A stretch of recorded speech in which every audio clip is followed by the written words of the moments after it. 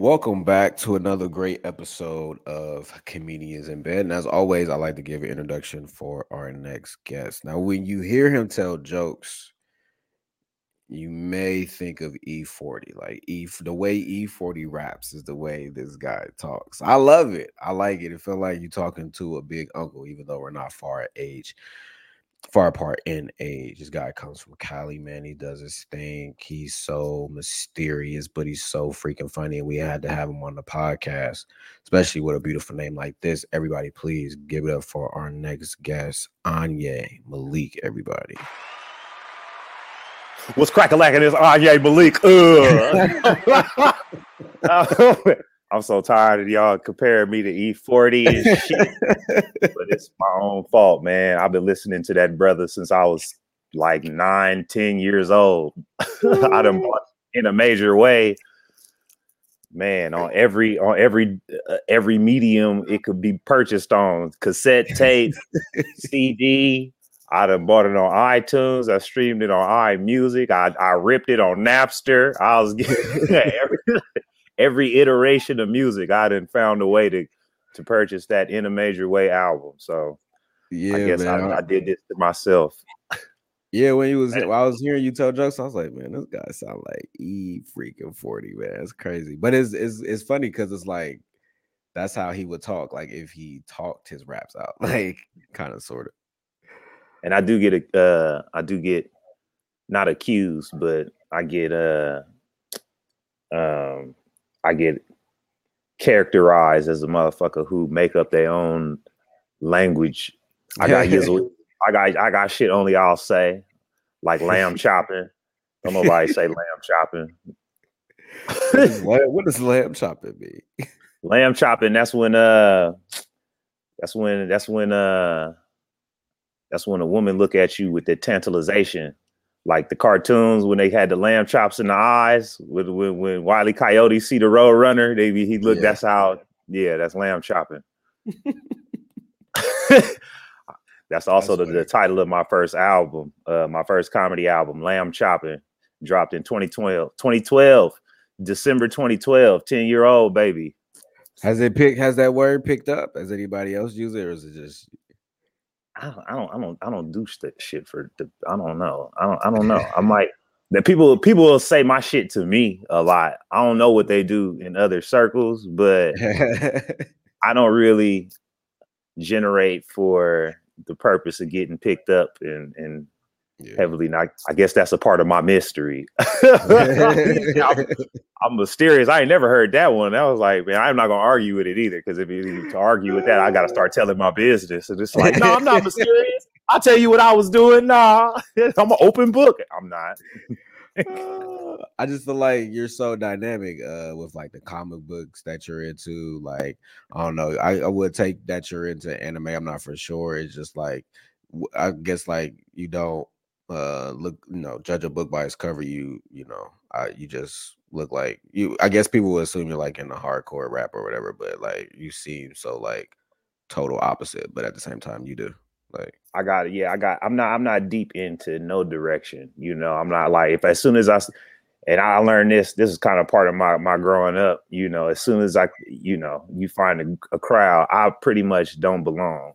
It's like, they like, oh, this dude's a nerd. I'm gonna say, let me go over here with the nerds. Oh, this dude's a little aggressive. Let me go with the aggressive. Oh, no, this dude's a poet. Let me go with the poets. Oh, this dude. So I think balance is where I'm at with it. Yeah, I have an appreciation for anime, but yeah, as soon as I get into the anime circles, they start naming the creators and the writers and the manga. I'll be like, man, look, bro, I just I just like to kick on back and I just like to kick on back and watch some shit, But then when it's like, I put on Full Metal Alchemist, they're like, oh, okay, oh, you fuck with that. So yes, I think I'm not really completely into no direction, just even comedy. It's like I'm not a comedy nerd. I didn't study I don't watch every comedy special, and I don't go into the history and just as soon as I entered into this, I knew that I was just gonna develop my own pattern, and anything that I picked up, it picked me up more than I picked it up. You know, it resonated with me more than I was looking for something to be resonating with. In what ways did comedy pick you up? Well, I mean, I meant like techniques and shit like that. Like I don't go, you know, I wouldn't go check out a comedian to see what they did to be successful or effective in comedy. I would just happen to see that, and it's like, I noticed that, like a callback. I never was like, what is this technique or a misdirect? You know what I mean? It was like, oh, that's what that is when you switch their head up and they think you going in one. Oh, that's called a misdirect. Let me do some more of that. It ain't like, you know, I was watching a certain comic. I was like, he's really good with the misdirection. Let me watch him and study this technique with these callbacks. None of that. But yeah, that's like techniques resonate with me. But yeah, comedy did kind of pick me up in a sense that, like, I've always been humorous, and I've always, you know, been like a sly joke cracking jokes. You know what I'm saying? I'll get my little digs in. But it wasn't until I said some funny shit in a car of people, and the whole car was laughing, and then the driver hit another car, and that's when I had the epiphany that maybe I should hone that in and try to sharpen, or just try to, you know, get creative with the comedy. I should perform stand-up comedy. Yeah, it didn't happen right as he had the collision. It was while they was exchanging insurance information, and because I'm the passenger, I'm like, man, when we gonna wrap this? Come on, man. So I'm like, damn, I should have never said nothing. See, if I wasn't so funny, man, I'll be on my way right now. Man, I should do comedy because the mechanic finna make $500 off this. And so what year was this? What year you started comedy? I think this shit was 2005 when I was a much younger. I was 21. Okay. You can do the math. You can get your maths on. Actually, no, it was 2004 it happened, and then I didn't do it until 2005. Oh, okay. But I was still 21, so yeah. What makes you still want to keep going? Like, you've been in it for a while. What makes you still want to keep going? I mean, I just have projects and bits and jokes and albums and shit in my mind and in my heart that I just kind of just have to get out. And so it's not, you know, so there's that aspect. And then it's kind of compulsion at this point, you know, like if I'm in another city and I'm bored in my hotel room, I'm gonna go try to find an open mic rather than just go find a regular ass bar, you know, because then I could at least work on something. But, you know, I'll even go back further, though. It was my pops, man. My father, he's a poet and a playwright, and him and my mom been divorced. And so on his custody weekends, we wouldn't be at his house. We'd be at my grandmother's house. And he would go off and do his night shit. But every once in a while, he would take me with him and ask if I wanted to read some poetry. And so I would have poetry, you know, reading poems in the cafe, 10 years old. And so that was my introduction to just public speaking and performance art, you know, just straight out my mind, in my mind and out my mouth. And so I think at this, you know, so I still have that inclination to get in front of a bunch of people and express. But comedically is at this point, you know, I'm like, you know, I started in 2005. We almost 20 years. That's damn near 18 years ago. You feel me? So, you know, at this point, I like built. It's a habit, or I really don't know what else to do. It's just there's nothing much that I'm interested in doing.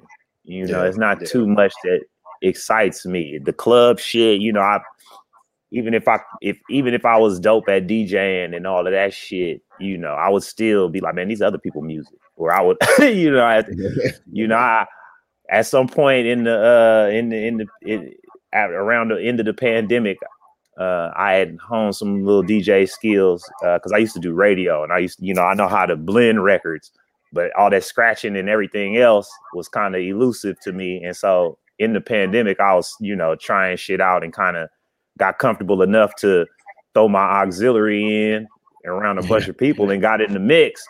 Yeah. But it was at a comedy club, and it was just like still I was just like, man, these other people record, man, can I go on stage, man, can I get it?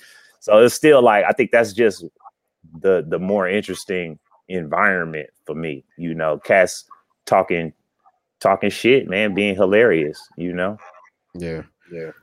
Being with your Being dad with your dad and seeing all of that, like seeing all the creativity go like in front of your eyes. How did like going with your dad and just being in a creative space as a young kid, how did that like influence your upbringing?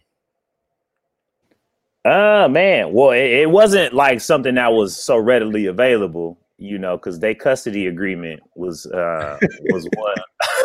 Nah, on some real shit, man. Their custody agreement was one that really didn't really lend itself to a whole lot of father-son time.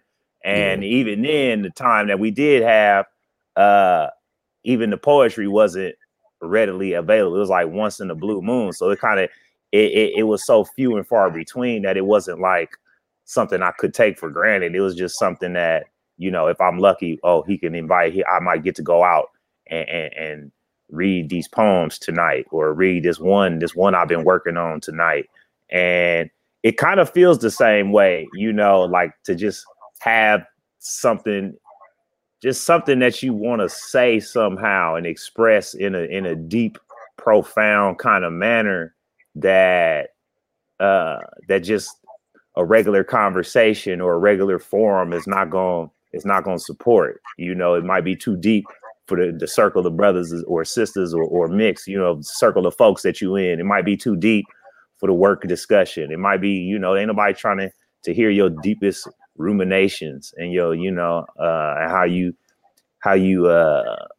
interpret the world around us, you know? And so I don't know, but having that as a foundation, it kind of allowed me to own my speech a little bit more deliberately. When you're being creative and you're trying to figure out like which avenue to go in, how do you choose that? Because you have so many ones to pick from. You know, you do rap, I think you rap, you do poetry, you do comedy. So how do you choose like which one to pick the lane for the creative mode that you're feeling that given day? That's, man. So I kind of have a little evolution. Like, you know, it started with poetry, then eventually I was rapping. But at some point I was a journalist. I was producing content for public media outlets like KQED, NPR. I've been on NPR over a dozen times, won some awards. And so and then it led to, you know, then that event happened when I was 21. And so then I was trying to balance all of that. I'm just like this poet, rapper, journalist, comedian, but comedy seemed like the most liberating, you know, because there's no real censorship. The only censor is the designed result, the desired result to make people laugh. And is it designed to make, is the humor embedded in there? If not, then and then, so once I decided to just focus strictly on comedy, within that, I was made aware of a whole wide range of comedy styles that exist beyond just stand-up. You know, there's scripts, you know, there's scripting, you know, the shit that we watch television, you know, some shit ain't meant to be told on stage. It's more visual. So you got to write it out instead of standing on stage. And then he said, and then he said, and then they said, and then I said, and you can type all that out, man. Put that in the script, man. Let them act that out. There's improv, there's sketch. And so I was introduced to that all. It was kind of just like an evolutionary process up until this point. And so, yeah, man, it was just, you know, that kind of that evolution kind of informed where I'm at today. And then having experienced all of that, you know, one particular idea can live in a bunch of different spaces. You know, some shit's not funny out loud, haha, but if you put it in a script and depict it, you know, you might not even need words for it. You know, Mr. Bean was crazy. Watching Mr. Bean was crazy. He didn't make a sound. He might be like, but that was it. You know, but the situation, the scenario itself was just like, oh man, he cannot stand up without falling down again, you know? Yeah. And so just, I think I have the ability with the ideas that I allow them to find their own forum, and I can try it in a bunch of different ways. But it just naturally is going to gravitate towards the proper outlet at this point. Yeah. I never thought about this before, but like, one thing that happens is just like you, I used to write poetry, write songs, worked for news. And then like when I tend to look up people who's already made it to see like what was their path. And like when I look up like Regina Hall or something like that, like they usually like she did journalism, stuff like that. Like, why do you think we pick these different outlets until is it just like we just knocking on the door to see which one fits us? Because some kind of seem like we all do the same thing until we like, okay, this is my avenue. Well, you know, I can't really speak for other people. My journey with creative expression and performative expression, it's just the desire to be heard. You know, my shit is like, I think a lot of points in my life, I've experienced a lot of misunderstanding or a lot of suppression or a lot of false narratives. And so, you know, the desire and the need really to have my voice on the record has just kind of been the guiding factor to all of that. And so that might be why a lot of Black folks, you know, take to a lot of these professions and paths, is because, you know, our stories is only really told among us. Our expressions is only really shared among us. And then a lot of times they not even shared. By the time you get it out, you know, it might be another brother. Sometimes it be your own people telling you that, oh, that's what them other people, or that's what that's what that people do, or this what this people do, or this not what you're supposed to do. And then when you go over there, they like, this not what we do. So it's like, really, everybody's got more projections onto you than you're actually projecting. And so to get behind that, just to get behind that side of the light, to be the one, you know, sending as opposed to all this receiving. You know, we digest so much media. I mean, somebody gonna be watching this right now, you know, but we on this side of it. Yeah. And that's important, especially for, you know, a brother like myself who has been on the opposite end of that, like for the majority of my life, or until I found comedy, or, you know. And even within these capacities, there's limitations. And so you want to find the most unrestricted means to express yourself. I thought it was rap, you know, but sometimes if you can't find the word to rhyme with what you're trying to say, it don't really make no sense to say it. And if it's not dope, it don't matter if it don't rhyme. So man, you have to put that idea somewhere else, you know. And then, you know, journalism, it's got a formula. It's got a formula and a format. And so I was in public media doing commentaries and features where, okay, the formula or the format was not the same as commercial media, which is why I took to it, because I could talk about real shit that like affected me, like, you know, racial profiling, police brutality, and shit that affected me in a real way. But even then, in the public media space, there's limitations on what they will air, You know, NPR not gonna air or at the time that I was doing it, they wasn't gonna allow. There was sometimes I would produce content for NPR in response to a national story of something happening, and for either time or content, certain sentences and lines had to be cut.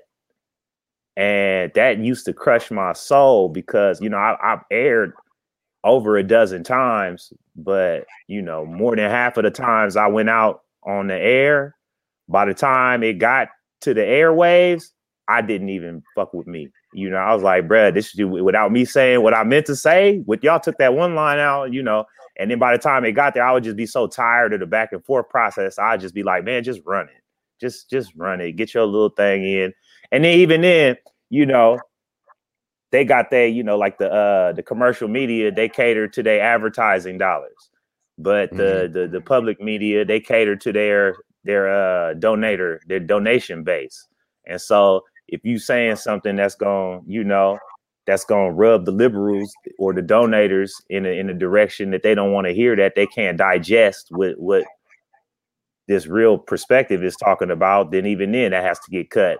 That got to get cut. And that was another eye-opening thing. It's like, okay, well, I rather comedy, you know, because then at least I can talk the shit that I want to talk. And as long as it's funny, as long as I make it funny, then, you know, then it'll be accepted. Now, come to find out, you know, that's not exactly true. You know, certain forums now, especially now, they don't want you to joke like that. And it's like, but you know, at least still, I could still release a project and still get it in on stages that I could design the forum in that. And then through that, maybe I learned that I could have designed the forum the whole time. I could have been, you know, at every step of this journey, I could have been the one that said, okay, well, I'm gonna bust it open over here. And, you know, there, y'all didn't like how that ran. If you like that version that ran on NPR, hear the raw version on my website. But I wasn't thinking like that back then. Yeah. When you let's say you get to the level that you aspire to get to, do you plan on, you know, using these different form of avenues to express yourself, since you'll be more in your control? Say that again. So when you get to the level that you aspire to be at, will you go back to expressing yourself on these different creative mediums that you have, like poetry, rap, news, all that type of stuff? Well, I think I never abandoned them. You know, I never abandoned them. I still write poetry. I still write shit. Some of my comedy albums lately and my EPs lately, they all have some music in it. And so I never abandoned my abilities. I had abilities. You know, I won awards in journalism. You know, Edward R. Murrow in 2005, New York festivals in 2007. So I had these abilities I never got rid of them. They never left. It's just I just switched up focus. But I still write. And even in the levels that I aspire to, I learned that you know, that's kind of a figment of your imagination to be, because in a lot of ways, when I look back at myself looking forward, I achieved a lot of those levels. You know, it's like walking down the street and you see somewhere that you want to go eat at. And once you get over there, you know, it's down the road. It may look far, but once you get over there, you like, okay, I'm here. I ate, but damn, you know, what next? Or where am I going? Where am I going to go now? Or you eating the food and it ain't what you thought it was going to be. But when you was looking back there, you was just hungry. Right. And you was just looking for somewhere to go get some food. Have you ever wrote a girl? Have you ever wrote like a girl that you were dating? Have you ever wrote her a poem? No, I've written poems about women that I was various stages of attraction in, with and without. But I never really shared the poetry with the women. I never used it as a means to achieve the romantic shit. Why Yeah, not? I wasn't. I don't know. That kind of energy kind of seemed kind of cheap to me. Like a lot of people enter into shit for these pursuits. Like a lot of folks. Some people get into poetry just because of women. They watch Love Jones and they looked at how the sisters looked at the brother, and they want to be in that space because they want to court that attention. But that's like, I think deep down that was like dubious to me, to where it's like, if you got to do that for that, you don't need to do that for that. You can get women at your job. Not to say that you getting them at the job, but I'm saying any position that you in life, somebody gonna look at you and be like, who's that brother over there? But to do things for the intent of attracting women is not really holy. It's kind of unholy to me. It always seemed unethical creatively for this to be the means to that end. Yeah. Especially, growing, that's like a coming of age thing. The more you learn and the more you grow, the more you know that you don't need to do that to achieve that. You don't need to be a poet. You don't need to be nothing other than yourself to achieve. And rich. That's the other thing too, though. But you don't get wealth. You get wealth for that, then I mean, and then even then, you'll do studies on yourself. When you have money and when you ain't got money, the women that you with when you got money versus the women that you with when you ain't got money, I think the quality is different. The ones that's there when you down and out, them is the real solid ones. And then when you up, or maybe you're more solid when you can't just take shit for you can't just buy whatever, or you got to be a little bit more creative, and you just write things off. And so any pursuit, anything that's for the pursuit of the women aspect, or the romance, of the male female attraction, to kind of stir that up. I've never been a for the ladies ass nigga, basically. You'll never hear me say for the ladies, right? Anytime I'm around some brothers, bruh, the 40, I had to do that for the lady, because like fellas might create a whole life and a whole identity just for the result to getting women, and then it's like you're not gonna meet a woman trying to be attractive to the women, you know what I'm saying, or the ladies. If you for the ladies, you're not gonna attract your ladies. You just gonna follow what you think is what they chasing. And then really, you just looking at maybe who you like and seeing what they like, and then trying to catch them on that regard. When in reality, if you just stick to your own center of yourself, that woman you was looking at, you'll probably find her younger doppelganger. You know what I'm saying? With more in a better place in life, and she all about you. Just because you all about you, or you was all about you, was focused. At least you know more about yourself than what the ladies like. You know what I'm saying? Because and then they shit fickle as fuck. Anyways, man, don't get me started on that, bro. They so inconsistent. That's why they yearn consistency. That's why they seek the consistency that they lack. The ones that speak on it. You know what I'm saying? The love doctor Anyi over here. Stop. If I'm a doctor of love, all I'm gonna do is teach you how to love yourself. You know what I'm saying? Excite your own interest in you, and then from there, bruh, ain't no really limits to where you can go with a lot of shit. And then you can see through a lot of bullshit either, and you see what's for you and what's against you, because you for you. That's the ultimate love that people should strive for, a love for themselves. Like, you can see a lot more things clearly when you start to love yourself. At least that's been my experience. Yeah, man, love of self, knowledge of self, all of that. And then I sound like real slick and smooth when I say it, but I be falling short. Sometimes I be forgetting about myself. Sometimes, I be like, do they got me fucked up, or do I got me fucked up? It's like,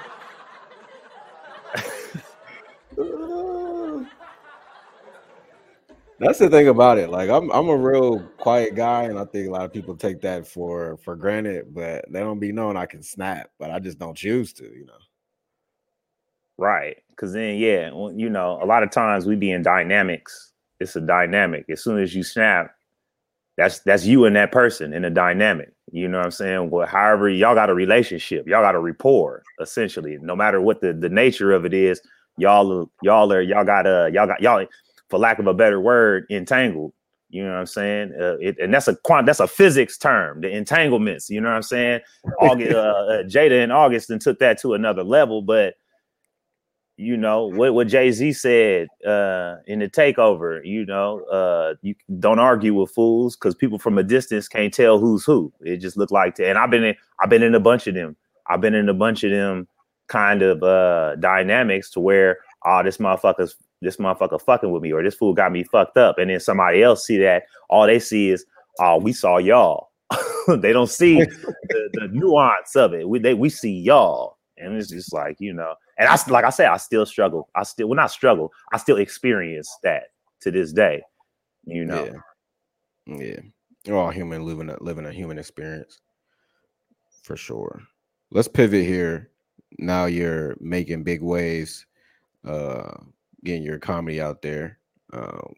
How did you come up with the title Mr. Sir that is now streaming on your YouTube channel? Mr. Sir. I think it's in that Mr. Sir. It was it's like one of them things that, you know, I was brought up that you address older people, your elders, as a certain type of way, or at least adults, you know. Like when we was a certain age, you couldn't just call motherfuckers by their first name. It's, you know. And so as we advance through life, I feel like I hit a checkpoint to where I'm like, you know, if you younger than me, you got to hit me with, even if you older than me, you got to, you know, you can't really, you gotta, I dictate the terms of the address. Otherwise I'm not really addressing it. I'm not fucking with it. If you're not mistering me or sirring me, it's, you know, then I don't really got too much. I ain't got too much space for it. And this is kind of like in the you know, in the advancement of pronouns and shit like that. So I feel like a brother of a certain age, especially aging past a certain age, is not granted to us. So that's a projection that we not guaranteed these big 30s and early 40s and all of that. And so, you know, let alone 50s and 60s. And so when I hit that checkpoint, it's like it's kind of like a monument to even be able to play with the idea of how you address me, how I'm to be addressed. You know, you don't really get that consideration in your youth. And really at every stage in life, there's somebody there to tell you that you're still young. And youth is, you know, youth is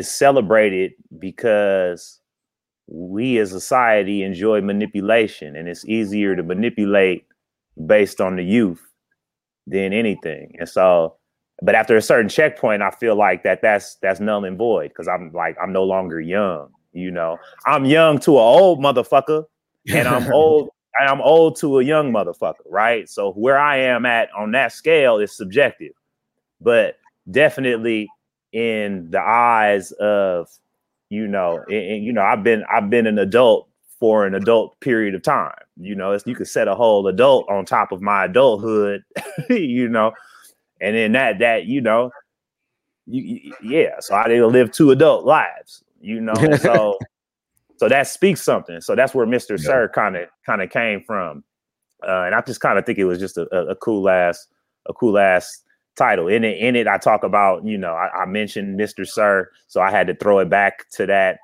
It just felt like a cooler title. There's also, you know, a little conversation with women who don't want to be called ma'am, who don't like the ma'am terminology, even though, you know, it's a term of respect, you know, that we bestow on the women. They don't want to be elders. They want to reject they want to reject the aging process, which, you know, a lot of that is tied into the manipulation and advantage that men are attracted to.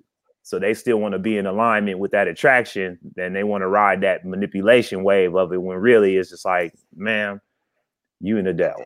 We come on, we grown. I'm not gonna miss, you don't miss, you a little miss. Come on, you older, come on. We at the same age, you older than me. Come on, man. I'm respectful. I have a specific anecdote for that, but I won't spoil it on this program. Just check it out, Mr. Sir, on AnyiMalik.com. Yeah. How did you come up with the title for the new special? This is your, I believe your first hour, or if not your first hour, but looks like it's doing some good things out there in Austin. How did you come up with that title? As it's about to premiere? By the time this show drop, it will be premiering. So how did you come up with that title? Well, I shot the special. I shot the special. We shot it at Sal's Comedy Hall on Melrose in Hollywood. Sal's Comedy Hall, which is no longer operating.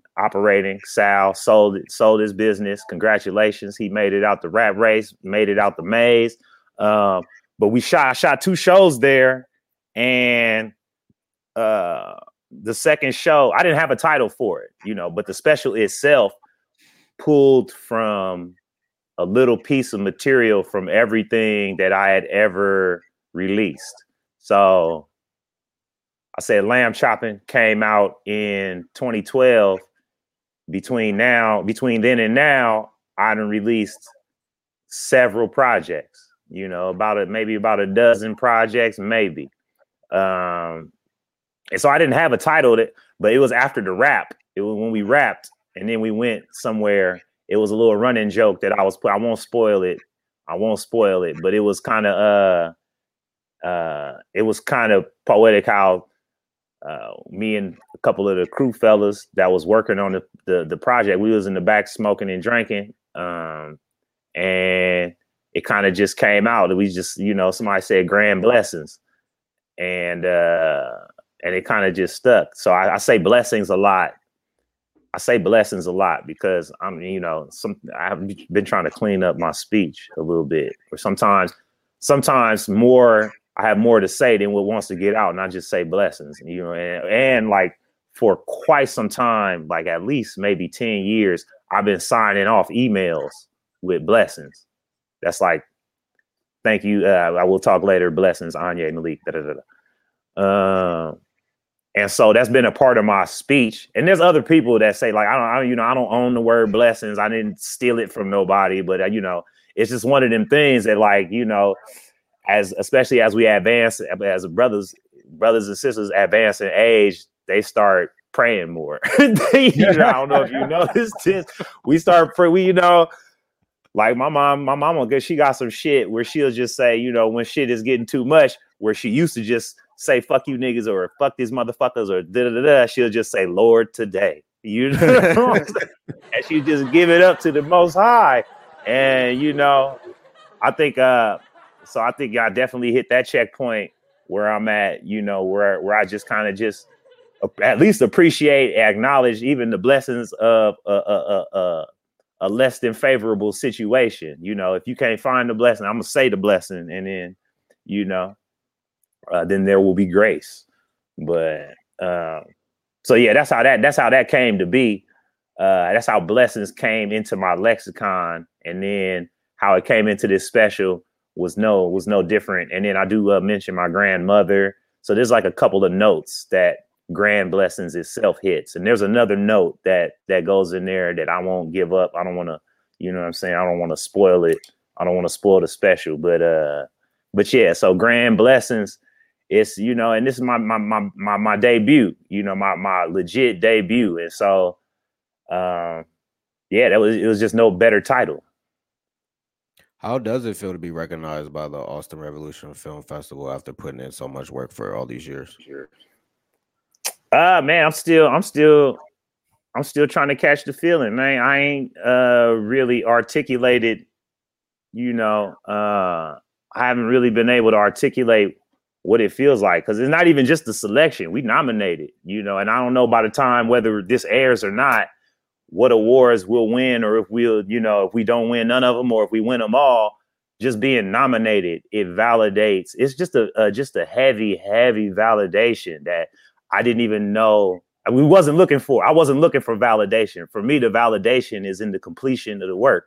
The fact that it was finished was validating enough that it's done. That's why I always put my shit down first and just say, well, I'll just rather just create the shit, and then, that's the accomplishment, is that I did it. It was done. And, if you didn't do it, you won't relate. You can't do it. You didn't do it. You can't really relate. And so even then, like producing my albums, I to a lot of people that I know or that know of me, I reignited the awareness of a comedy album to a lot of people, not the masses, but, before I decided to do that, I'm from Oakland, California, where it's a heavy independent spirit in the Bay. E40, the aforementioned E40, Too Short, Mac Dre, just countless artists have been supported through selling their own merch and their own music or their own content direct to consumer. And so when I put my first project out, it was about having something that people that fuck with me didn't have to wait on somebody else to recognize me for them to hold the piece. And I could go direct to consumer, it's possible. And so just that is the accomplishment within itself. And so the fact that, like, I was going to release this, we was going to release it on YouTube before the end of 2022. It was shot in February 2022. We did a round of pitches to distributors. Nobody was fucking with it. The only people that was fucking with it, they wanted the crazy percentages, and they wanted them, and it was nuts. So I was just going to just drop it on YouTube, and then we got the call we got the email that we've been selected for the film festival. And, that right there is just like, oh shit, this is actually going to premiere somewhere. So now I got to sit on it. I got to kind of put a lid on my own excitement. Even I can't even really announce it yet. I got to wait a few weeks to even talk about it. And then even then I had, to get nominated for awards. We nominated, or you say this is going to air after the 10th. We were nominated for Best TV Series, Best Actor, me, and Best Director, Darian Sills Evans. So we got 3 nominations. And so that's just a tremendous validation to the work that they don't see put in. They don't know that, this special was cherry picked from everything I've ever released. They don't know that. But when the finished product was given, not only is it placement worthy, it might be award worthy. And so that's just, I haven't been able to grasp the feeling of that validation. Because I mean, the validation has always been internal, and I've always been kind of well, we don't need to be validated. We don't need to be validated by, I don't really, if you fuck with it or not. But when it actually happens, they're like, oh, they love me. So it's still difficult to describe, for sure. What was I about to say? Okay. So I didn't even know that it was possible to submit like your comedy special into a film festival. So how did you get that process, and what was the process of submitting it beyond like just submitting it like through the submission tape or whatever? Fam, I gotta give props and praise. I gotta give props and praise to my collaborator, the filmmaker, Darian Sills Evans. I wasn't even up on that either, man. I was not aware. So even then, the possibility, he mentioned that we would submit to a couple film festivals, and I just kind of just went in one ear, and because even when he said it, he was like, I was like, do they even fuck with comedy? It's like, all right, anyways. But we did have but the way I conceived this special, there's a cinematic opening and closing that kind of tied everything together, in that, yeah, it's a stand-up special, but it could also be somewhat of a short type of thing. And so, uh, you know, I'm not familiar with or versed in the film festival submission process whatsoever. I did appear in Sundance 2020 before the pandemic. I was in a TV pilot that was presented as a short film, but even that I didn't. I was just a co-star. You know, I wasn't one of the producers. I didn't submit. Even when the thing ran, when it got picked up by Sundance, I had to pay my own ticket, and I didn't get no. I had to pay my own ticket out there, and had no access to any of the events. I had to ask production. They was surprised to see me. They was like, "Oh, what you doing here?" I was like, "I heard we going to Sundance." They like, we going to Sundance. I was like, "Well, we here, man. What's up? You got some extra passes for a player?" You know, and so I'm like, you know, so even be that makes it even a little bit more breathtaking to me as someone who didn't submit. I wasn't the submitter, you know, I wasn't the one to submit, but something bigger than me is calling me into them spaces, and I just gotta just appreciate that. I just, you know, just give it up to that. But so I have no idea how to, but I think it's pretty straightforward of a process if you look at their websites, because I was looking into submitting to some more places, and I started, you know, once I had this awareness that what is possible, now that's just like you can't erase that possibility. So I'm like looking at other little things that I have, and seeing how to get them in other places. And I look on the websites; they're pretty straightforward processes. Yeah. Film Freeway. If you guys want, I use that often a lot too. Who's on your Mount Rushmore of comedy? My Mount Rushmore of comedy: Dick Gregory, Damon Wayans, Dave Chappelle, and George Carlin. Yeah, that's my Mount Rushmore, with honorable mentions for Chris Rock and Bill Cosby. I just picked up a Bill Cosby album on vinyl. I'm gonna check him out. I've never like actually sat down and listened to his comedy. Well, I gotta give props to Bill Cosby because for two reasons. He's the father of a lot of cat style. You know, he fathered Richard Pryor style, and he fathered whoever Richard Pryor fathered. You know what I'm saying? So anybody that was looking up to Richard Pryor got to tip their hat to Bill Cosby. And then the other reason is I actually had a telephone conversation. This fool, well, I mean it endearingly. This fool called me. He called me on the telephone in 2011. So before anything was before he had experienced any kind of turmoil with his reputation or behavior, he had reached out and called me because he had my contact. I got his contact, and we have a mutual contact, and he reached out to me, and I talked about this phone conversation actually on Pop Grits, which was my third comedy album. It's called A Conversation with Bill Cosby.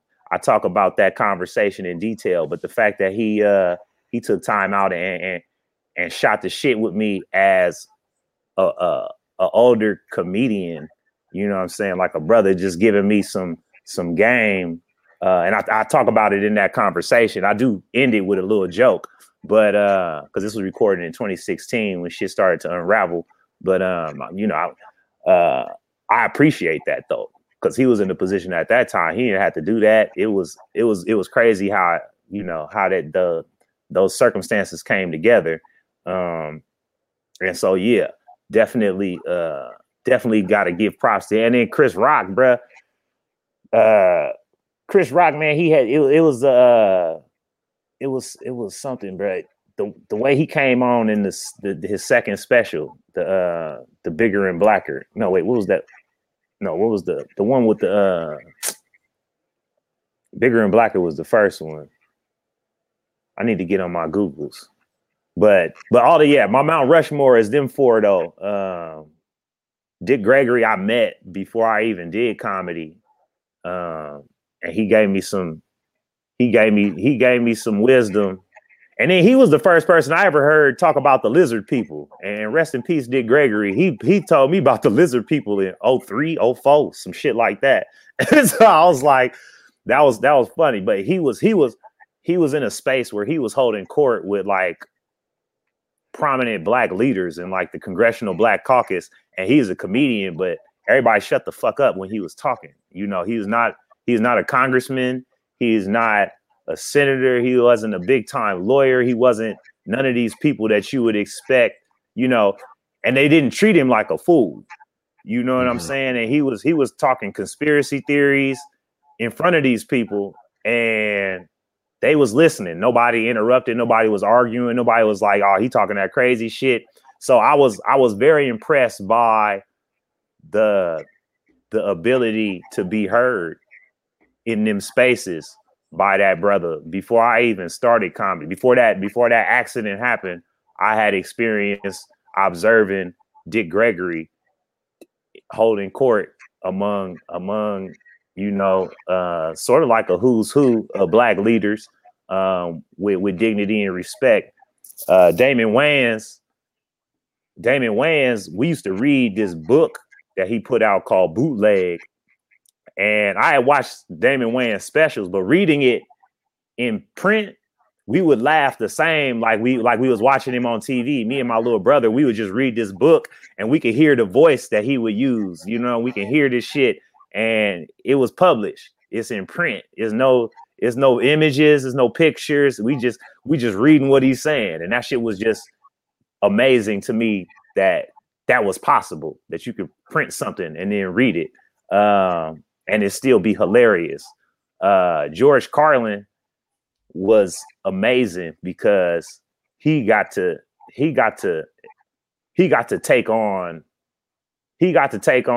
society in a way that was hilarious. His thing was to point out the hypocrisies and idiocy of the society that we lived in and have it cheered on. And so there might be a space to say that he might have been privileged for that, because I'm sure it'd been a bunch of any other brother who would be talking like that. It wouldn't be comedy. It'd be a political meeting. You know what I'm saying? But just the fact that he was saying what was real and true, and the comedic value wasn't in the setup punchline. It was in the, are you stupid? Like, are you fucking for real? Like, doesn't this not look stupid? You know? And so that was deeply expansive to me. And all of these things happened before I took part in comedy myself. And then Dave Chappelle, this brother, we would sit around and listen to his shit like it was a mixtape. Like we was downloading his shit on Napster and listening to this shit when moms went to bed. She would be in bed, and we wasn't watching it on the TV because we didn't have TV privileges like that, because TV got to be turned off at a certain time. But this audio, we gonna get this audio. We gonna get this audio. And yeah, man. And I think his journey too is impressive, man. You know, he was held up, and then he was cast aside, but he went back on his grind. You know what I'm saying? He doubled down 10 toes.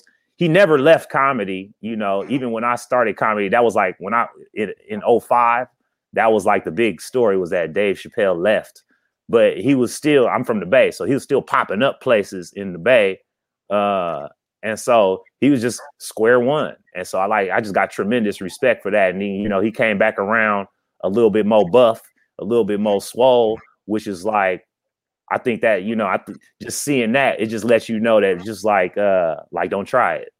Don't try it this time. All right, man.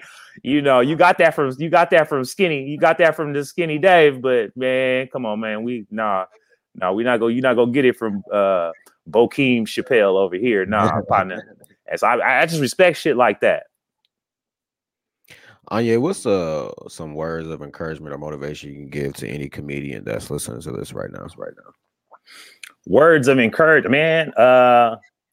Don't be afraid to go back to your square one. I guess it's always cycles. Unlock your own, ignite your own grind. You know, don't. It's never over until you say it's over. This whole comedy shit, it's the whole game is a what's the word, man? It's a don't quit game. As long as you don't quit, you win. You know, as long as you do it till you die, you die doing it. You know, there's a. I think there was a. I guess this might not even be the. Well, I'm gonna scrap that example, but it's always as long as you don't quit, just if you look forward at yourself looking back. And I guess I need to hear this shit too, because sometimes even if I hit a new pinnacle or set a new milestone for myself, I still struggle or experience discouragement.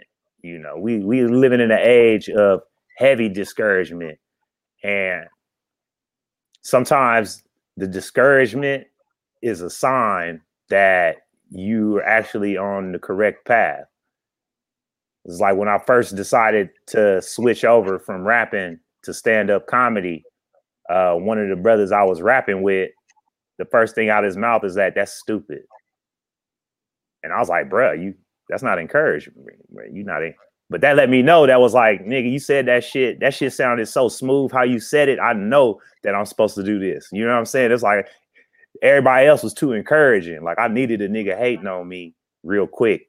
You know what I'm saying? I needed that. That's what I needed to hear to let me know that I was doing something proper. You feel me? And so sometimes we need to hear ourselves saying some discouraging shit so we can get back on ourselves and say, oh, that's that bullshit. You talking like your uncle or somebody else, Anya, tell people why they should listen to Comedians in Bed. What? I'm sorry. You mean this program right here, or you talking about Comedians in Bed with Ty Erskine? Yeah. Okay. Because it's a stellar podcast, and the brother be asking some solid questions most of the time.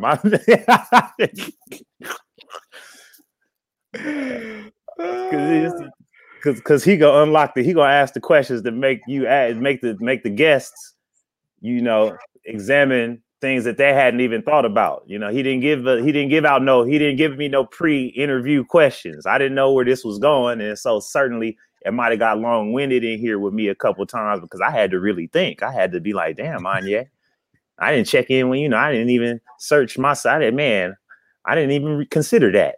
So yeah, you should definitely listen to comments. You should definitely listen to the podcast Comedians in Bed with Ty Erskine. Don't listen to Comedians in Bed. You might fall asleep sometimes. Don't listen to comics while you trying to while you chilling in the mattress. Okay, listen to Comedians in Bed with Ty Erskine, the podcast. Yes, 100% all day. Don't be trying to listen to these comics in bed. You'll catch a nap. Your ass will be up there, Martin Luther King dreaming. Hey man, I just felt like I talked to like my uncle from the Bay like this whole time. Like I've never talked to somebody from the Bay. I've enjoyed the whole conversation. Anya, tell people where they can reach you at, man. Where can they find your stuff and some of your albums and all that good jazz? All my albums are on anything that you stream. If you pay for a streaming subscription, Spotify, Apple Music, Tidal, any of those, put my name in there. Just go to my website though, AnyiMalik.com. That's the hub. Any besides the aforementioned places where you can hear my monetized produced works of art, the AnyiMalik.com is the hub. No specific social media or any other platform really deserve too much zooming in on. But if you own that, you can find it on AnyiMalik.com. All right. And if you want to tune in to next week's episode, you can subscribe to my YouTube channel at Ty Erskine. If not, you want to listen to this audio version, you can subscribe to wherever you listen to podcasts. We have my man Anyi Malik on here. Be sure to stream Grand Blessings, now streaming wherever you listen. Listen to podcasts, wherever you want to catch a good old comedy special. He's funny. Check him out. Comedians in bed, man. We appreciate you guys. Anye, we appreciate you, man. Thanks for coming on the show. I appreciate you. Blessings.